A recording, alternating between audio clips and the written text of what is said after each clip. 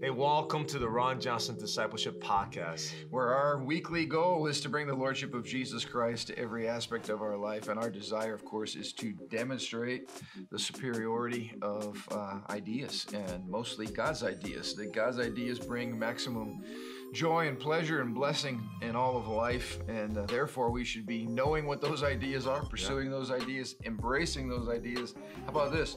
Submitting to those ideas. Yeah.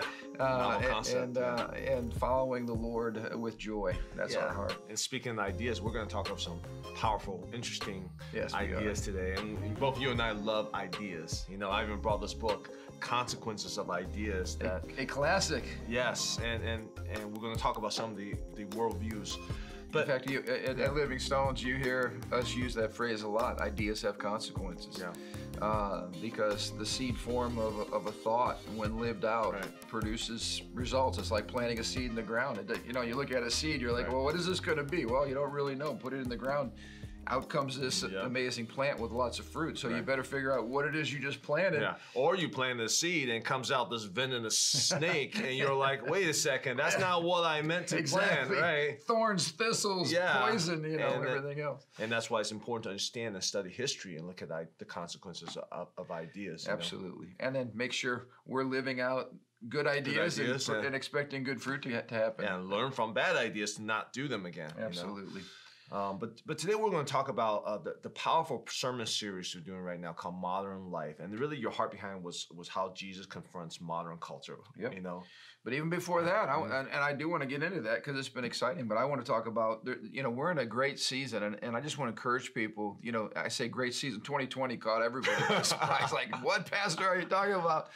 But how many of you know God? 2020 is the Lord's. Yeah. Jesus is Lord of history. 2020 did not catch Jesus by surprise, and all the craziness going on in our culture does not at all suggest that Jesus is not Lord, and that God's people, this is an amazing time for us to grow, for us to prosper, for us to be transformed. And we're seeing, incredible blessing here locally. In fact, so much so, I want you to talk about a vision that came out. We're seeing a flood of young adults who are just hungry and looking to gather and looking to connect and looking to have some answers for this season of their life. Absolutely. We're starting a new ministry called Common Grounds, is really to gear to our young adults. And again, our heart, Pastor Aaron and I are kind of tag teaming on this, and our heart really is to encourage young adults, young professionals, what you want to call it, in this unique season of life in which you're kind of out of your parents' house, you start a new career, you're starting these new adventures, but you kind of feel like you're alone.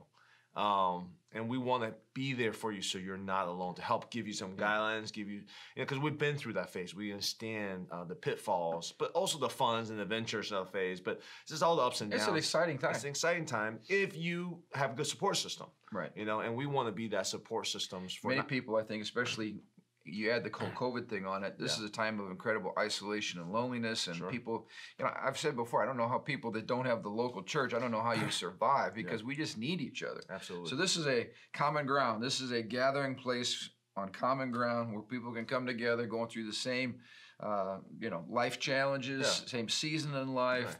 Same questions in life, and come together. So when does that start? How do people find out about it? Well, we check out our social media at the church. There are links to it. But we're meeting basically at Living Stones Church in the cafe this coming Sunday, September 27th at 6:30 p.m. We're meeting in the cafe because we want to facilitate relationships. So you're watching this. This is probably Thursday or later in the week when you're finding this.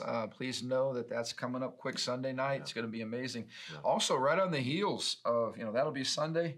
And then that next week, October 1st through 3rd, Band of Brothers. It is the most incredible men's conference that we want to invite all the men, young and old alike, to come out and be a part of this. Starts Thursday night, all day Friday, half a day Saturday. Our theme this year is Arise and Build. And I know I just finished up sending off my notes for PowerPoint. I'm excited. I've got an exciting word from the Lord that I believe will be a great encouragement for the men. I'll be sharing on Friday morning, but we'll be hearing from all the pastors and leaders across our network. I got a sneak peek from Pastor Ron's notes. I have never heard something like this before, a perspective that I've never heard before. So you don't want to miss. I'm not even gonna tell you what it is, but you need to come and listen to it. It's good. I'm like, whoa, I need to hear more. So that's well, you're gonna hear more. Yeah, it's gonna be good. Yeah, it's gonna be good. So anyway, God's moving. We want you to be a part of it. If we can help in any way, we always encourage you. Please interact with this podcast. We want to know your heart. We want to know what's hitting, what's helping, what are further questions that might have been stirred up in your heart. Really our goal is to serve you and to help you become a great disciple of Jesus Christ. So back to the sermon series. Back to this powerful sermon series. We're not pulling on punches. Now, I love your heart during this. You're going straight for it. You're going for the glory of God, the lordship of Jesus. But share a little bit about how you came up with the sermon series. Yeah. What was in your heart? How did you? Well, as you know, we believe ideas do have consequences, and you've also heard this said: elections have consequences because elections are really about ideas. Yeah. And so we're not election focused, but we are Jesus focused, and what's going on in our nation is so important right now. So really what I felt like the Holy Spirit laid on my heart was to do, first of all, a series directly to God's people, the church. And so this series called Modern Life, Jesus Confronts American Culture, is really a challenge for the church to be the church. And how are we doing that under the blessings and the curses, I guess, and the challenges of modern life? There are a certain set of seductions that we find ourselves facing as God's people, because whether we like it or not, whatever culture you're being raised in or immersed in or working in or raising your family in, it has an impact on you. You don't realize it. It's subtle. It's the air in which we breathe. We're Americans. So that means the American culture is going to have an impact on us. We just need to be aware of what is that, impact. What are those seductive forces that are at work that we need to guard ourselves from? Because at the end of the day, we've shared this, the health of our nation is not dependent upon, this or that, or the president or the party or whatever, although those things all have an impact. But as the church goes, so goes the nation. Yeah. And so our focus should be on the church. When the church is healthy, the nation's blessed. When the church is full of compromise and weakness and corruption, and we're not really living out the gospel, the ripple effect is that our nation suffers. Yeah. And so my heart in this series is, wow, let's be the people that God's called us to be. Let's make sure we're living out the gospel, and let's make sure we're not falling prey to the seductions of modern society. Well, that's good. As I'm getting older, when I was younger, I didn't really understand the value of the institution of the church, the body of Christ on planet. I was just like, we're a little church and we do our thing, and then there's the world out there. As I'm getting older, I'm looking at all the institutions all around me, and one by one, they're just falling into secularism and falling to the world's worldview, and I'm realizing, wow, the church, not all churches, some churches are almost the last ground, the last battlegrounds. Oh, absolutely. Standing against some of these secular forces, I'm recognizing, wow, really, the church does direct the direction of the nation, absolutely. The power of the church. Because again, as we're doing our job of making disciples, sharing our values, seeing the consequences of Christian ideas and the blessing that's there, that causes the society to rise. Yeah. When the church is just like the world, we're no different than the world, and we capitulate or compromise with the world, then we have really nothing to offer. And there should be a jealousy. If you're a believer in Jesus Christ, there should be a holy jealousy for the glory of God and the health of the church. I mean, church is not an institution. It's not what you do on Sunday. Church is the people of God. Yeah. And you cannot be a follower of Jesus and not love Christ's church. Right. People that say, well, I'm a Christian, but I don't go to church. I'm a Christian, but I don't really read the Bible. I'm a Christian, but everybody at church is a hypocrite. You don't even have a clue about what you're talking about. To know Jesus is to love his people. To know Jesus is to want to see the church be successful and impactful and to want to see Jesus glorified. Right. I mean, that just comes with it. So you again, if you're a sincere disciple of Jesus Christ, then you're going to love God. You're going to care about his reputation, and you're going to care about his people in the earth, because we are his hands, his feet. We are the visible representation of Jesus in the earth. That's what the church is. Yeah, to me, church is really the avenue vessel of the supernatural into our world. Absolutely. And when he says the church is his body, I mean, that's not like just some type of colorful Metaphor. language. Yeah, metaphor. No, we are literally, And it's that's a vessel. responsibility. I mean, think about that. Jesus is the head. We're the body, which means he's expecting us to carry out his agenda. Yeah. I mean, a head without a body doesn't get much done, right? Right. And a body without the head doesn't get much done. But it is a beautiful relationship that God's called us to. It's a privilege. Right, and it's interesting because if we really are basically the stabilizing, the advancing the forces for good on planet Earth, how could we be declared non-essential? To the pastors, So in our world today, it's like the church is non-essential, essential, non-essential. It's like no, for at least the Christians, we are the most essential. We're like that's like saying oxygen is not important to the human body. It's like no, if you're not breathing, you're going to die. But embedded even that statement is a clash of worldview. And we're not even talking about the world. We're just talking about the Christians. Like, hey, do you as a Christian understand that the church is essential? Because the Bible is pretty clear about that. You personally, how essential you personally are. Yeah, absolutely.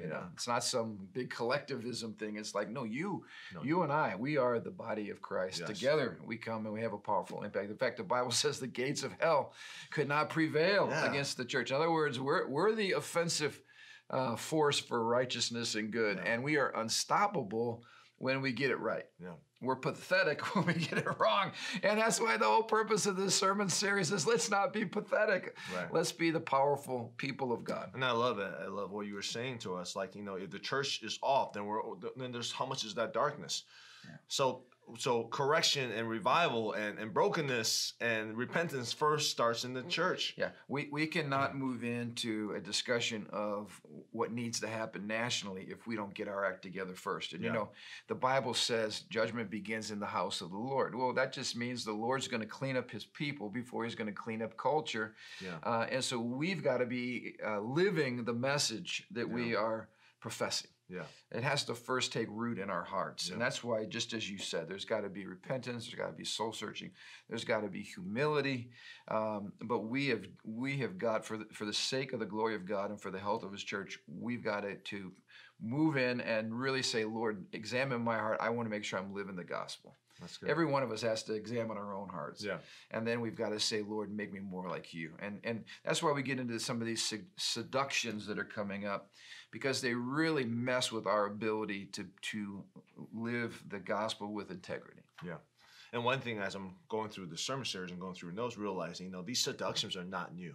No. Over and over, cyclical throughout generation, these worldviews, these seduction, these comforts and lulls of life comes upon the people of God. Exactly. So it's not like what we're experiencing is unprecedented. No, we simply just need to look at history and see the cycle. What is unprecedented is the American exceptionalism that we are living in today. Yeah. And let me explain that.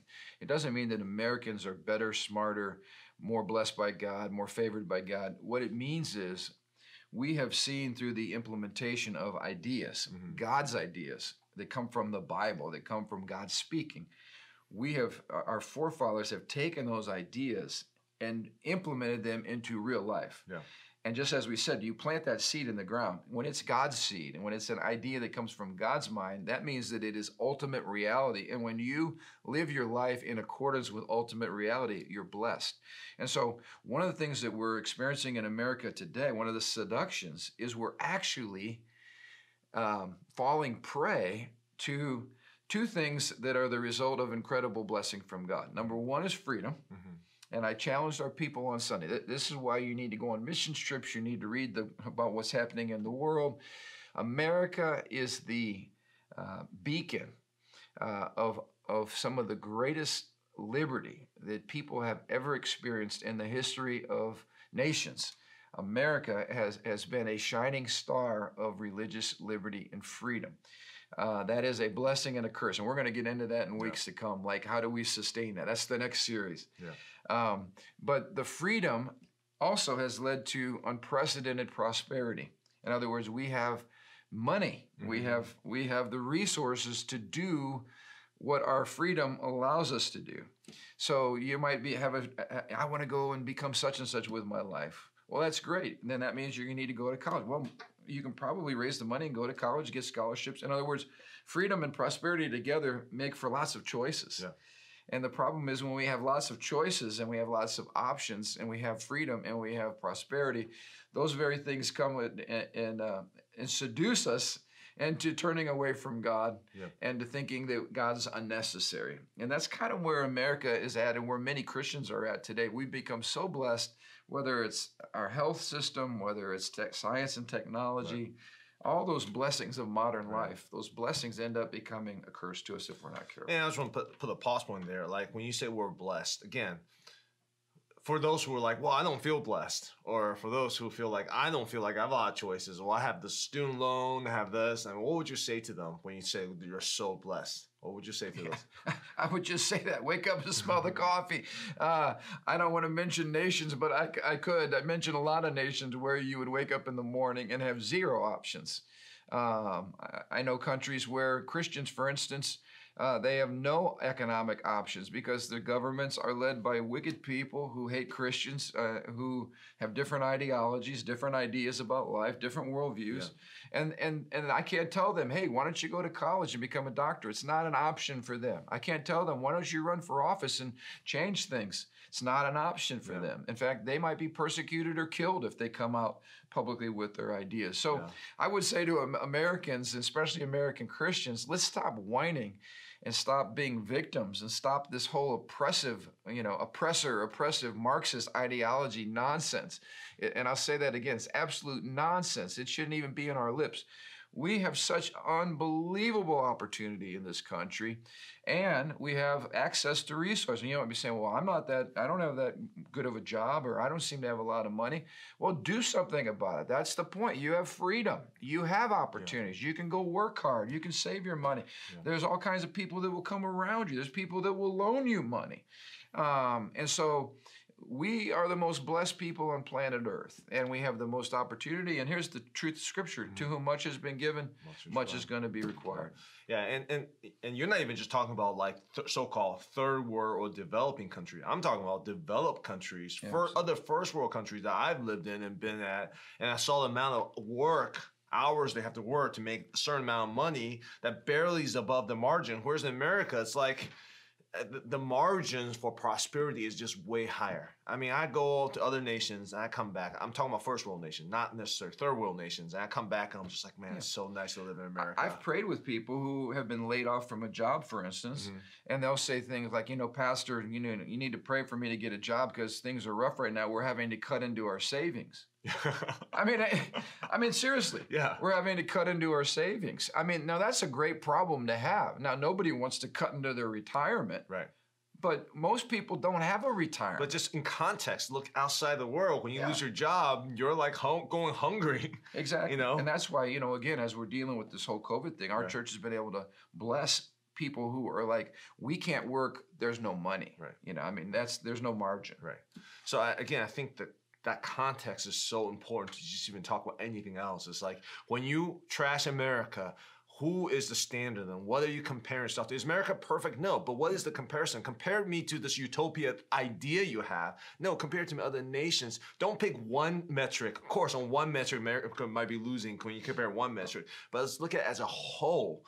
The prosperity and the opportunity. My kids can literally do almost 99.9% of anything they want to do. Absolutely. They might not be able to play in NBA because they're not that tall. Not that tall. We do have realistic limitations. I get that. But in terms of academics, they could literally do anything they want because they have a parent who love them. I don't make a lot. I'm no gazillionaire. I'm not some mogul, whatever. But if they work hard, they can pretty much do anything they want with good support and encouragement.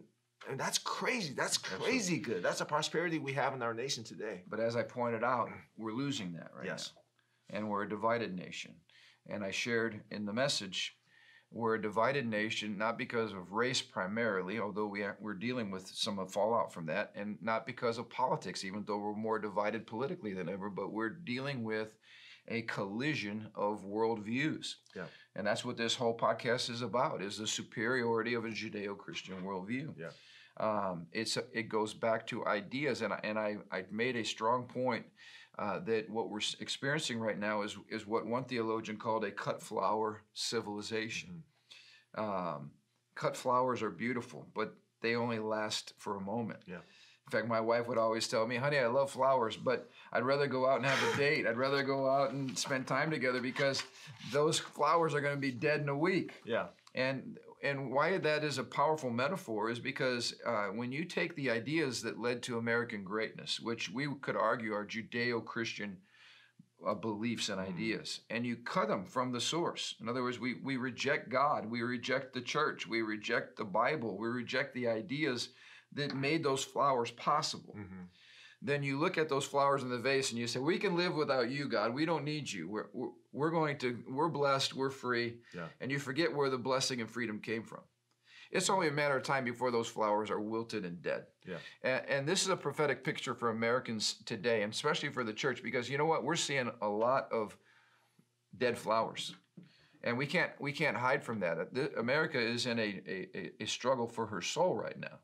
And if we do not return to the source of those ideas, most notably God himself, we cannot expect for American blessing and prosperity and freedom to be sustained. Yeah. In fact, it is unsustainable. It will collapse. America will collapse upon herself, and we will lose the freedom and prosperity and blessings that we have enjoyed in this nation. Now, can you get some specific examples of some of the Judeo-Christian values that led to all the prosperity we see today? A lot of people might not be familiar what they look like. Sure. You know? Well, one, for instance, is we talk a lot about rights in America, right? We're Americans. We have our rights. Yeah.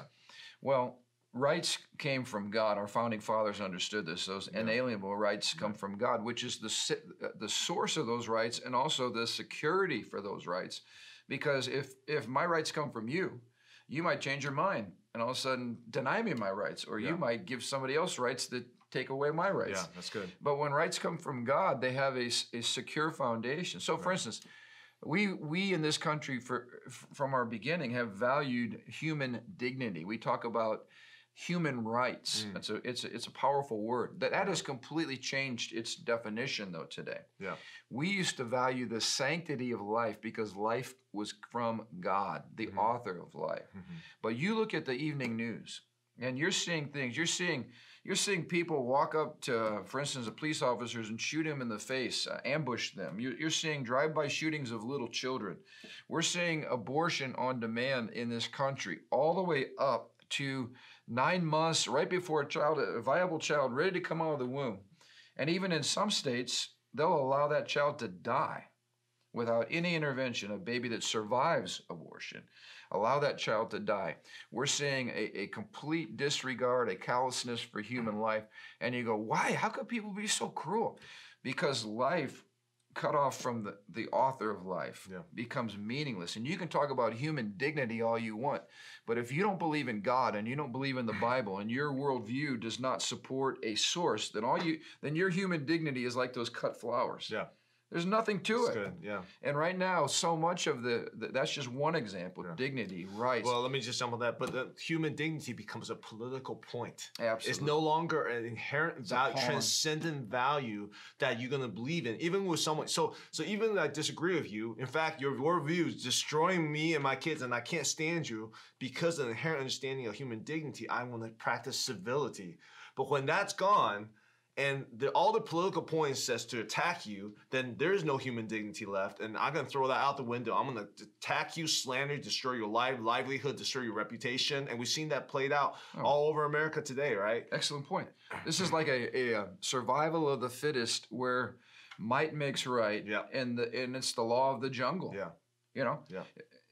We saw this in Supreme Court nominee, in fact, we're getting ready to have another battle. Yeah. Isn't it amazing that people will absolutely try to destroy another human being's reputation, livelihood, career, everything, for the sake of simply political power? Yeah. And that's why, some people have said, well, Christians are dangerous people when they're in political office because they can't keep their religion out of politics. No, let me tell you the truth. The most dangerous people to have leading a nation are people for whom power is their God. Yeah. They're not submitted to God Almighty. Power is their God. They are their own God, and being in charge is all they care about. Those are the people we should be concerned about, not people that have faith, because people who have faith are submitted to God Almighty, and they realize that there's other things more important in life than their own lust for power. Right, that's good. Yeah, you mentioned barbarism, and when there's no civility, when there's no understanding of higher power, then you go back to the dark ages in which, you know, who wins? The guy with the biggest club wins, That's right. That's right. So in art today, who wins is the one with the biggest social media presence, or the biggest money or job, or they can fire you at will, or they can pressure your boss to fire you. Yeah. I mean, that's no different from the Wild Wild West, and people just shoot each other. Yeah, it's a scary world, and I want people to realize that's the world we're increasingly moving towards. Cancel culture and that's all right. that stuff. You don't agree with me? I'll destroy you. Or how you. about this? We'll just riot. I'm just saying, in that unstable environment, just real practical, who wants to start a business? In that unstable environment, do you want to raise your family? Yeah, well, absolutely. I don't want to raise think my family people in are dark seeing ages. this. Yeah. Or do you want a situation where roaming bands of rioters can come up and burn your house down, or shoot you, or beat you up just because you have a different point of view? You have a different point of view. They'll just fire you, they'll cancel your job, and they'll come and just slander you. It's like, no, I don't want to raise my family there. I don't want to start a business there. I don't want to innovate and create. All my energy is used defending myself. I can't use the energy to innovate and create new business and system. That's how practically it works. Another word, okay, is tolerance. So even the environment that we used to have where we could agree to disagree, you know, even cross the aisle politically. Yeah. Hey, you know, I don't like your ideas, but I can still treat you with dignity because you're someone made in the image and likeness of God. Yeah. Well, of course, tolerance is gone. Tolerance today means you guys believe what is the whatever the woke the dogma, whatever the current secular dogma is, or else. Right. That's barbarism. That's not tolerance. That's tyranny. Yeah, it's tyranny. But that's what we have. Right. But that's the cut flower again. The word, we use the same words. Yeah. But they don't have the same meaning because they're no longer attached to a Judeo-Christian worldview. Yeah. And the other point, I think the cut flower example is just the idea of a higher power, higher authority. How about this? That you're accountable for your action. There's judgment. How does that affect our culture, you know, today? Sure. And justice is another word that's gone with the wind. Yeah. Because justice now is determined by if you get the right judge, right? If you have the best attorney, right. If you have the most money, right. If you come from privilege, right. If you're on the right side of history. Right. I mean, the idea of justice before a holy God with a divine, plumb line, a standard. Right. Well, when you get rid of the plumb line, again, justice just serves whoever is currently in power. Right. And you lose justice. So there's so much at stake. Right. And it's why the church has got to recover her prophetic voice, and why we cannot fall prey to these modern seductions that are all around us. And if you look around the world, especially in developing nations, you realize one of the biggest limitations to the development and growth and prosperity is corruption.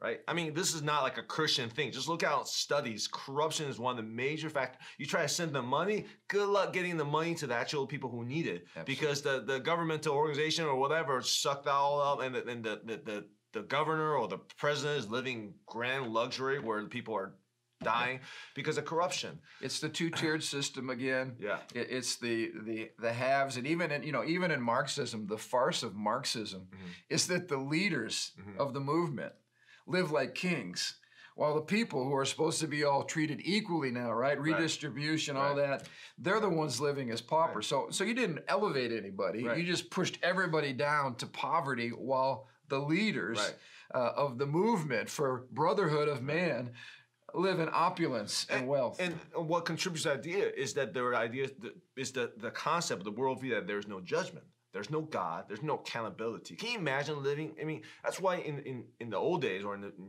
years ago, that one of the requirements for running for office in the United States is you believe in God. And that's not just being religious. That's very practical, because you understand that corruption one day will be judged. Right? It's the fear of the Lord. It means that you, number one, understand you're not God. Right. Number two, that there is a God. Right. And that you're going to stand before Him someday. Right. And so they put the fear of God in the heart of leaders, which should be in the heart of every person. Now in America, general public today, we're still against corruption. Right. Or a blatant or obvious corruption that you could see, and they actually throw corruption at each other all the time. But under the table, if there's no real worldview, the real belief and real transcendent understanding of God, and there's a fear of God in their heart, you can talk about corruption all day, right? But under the table, you're also operating corruption because in your heart you don't believe someone's watching you. That's and these worldview idea changes everything. It changes everything. That's right. The integrity of the government and the governing officials. If you're not worshiping God, then at the end of the day, you're your own God. Yeah. And so you're going to use your position. That's why I crack up with all these politicians demanding to see somebody's tax statement. Yeah. What we should be looking at is how in the world did you come into office as a middle-class citizen and you leave as a multimillionaire? Yeah. That's what we should be asking as citizens. How did you come in as a public servant and somehow use your position to direct all kinds of wealth into your personal coffers at the expense of public policy and supposing to be serving us, but it looks like our tax dollars went to serve you, or you use your position globally to accumulate a lot of corrupt wealth. Ill-gotten gain. So this is what happens when the God and his standard and the Bible lose their central place in the hearts of a nation. And this is what we're fighting for right now. And there's just a couple examples, and there's many, many more about the cut flower. And I want to remind people, it doesn't matter how beautiful a flower is, once it's cut, it starts to die. That's right. It's dying. Yeah, and America, just to be clear, America's dying. We're sick, we're coughing, and we've got a fever. We're not dead yet. We're not on life support. But you need to understand that if we do not see revival in the church and reformation in our culture, it's just a matter of time. And so I want to encourage you. We're going to put a pause here, and we're going to pick this up next week, because we're going to talk next week about a very specific seduction that we're all confronted with as Americans right now. You won't want to miss that. I want to encourage you too. We're really speaking into what's going on in the culture right now, and I believe God has something he wants to say to Americans, and especially to the church. And so I want to encourage you to tune in to our live stream, to get on our Living Stones website. You can go back and listen to the Sunday morning messages. I encourage you to share them far and wide with your friends, because we're speaking the word of the Lord, and we're speaking the word of the Lord prophetically into the specific context that we find ourselves in today. And I think you'll find it helpful. And I think other people who are maybe asking a lot of questions or maybe living in fear, I think they will find it very helpful as far as providing some direction, some course correction for where we're at today. Just go to lstones.org and click on the media button, media tab, and you should have access to our YouTube channel, which you can see all of our sermons, or even just maybe download from our podcast. We have our podcast on iTunes and Spotify, so you can just download and listen on your way to work. Yes, amen. I want to invite you out too. If you're not part of our church culture, you're looking for a church family, come on out. We've got 3 amazing services on Sunday morning, 8:30, 10 o'clock, 11:30, and we'll be hitting these topics hard. And I tell you, it's just great to be in the presence of the Lord, worshiping with passion, seeking God, and then digging into his word together. So please join us on that. Also, let me encourage you again. We'd love to hear your comments. So as you're listening to this, please make sure you respond, and we promise to respond to your response. We want to make this very interactive, all right? So have an amazing week. We love you guys. Let's keep pursuing Jesus and his lordship over our lives together as we live out what it means to be the church of the Lord Jesus Christ. So have a great week.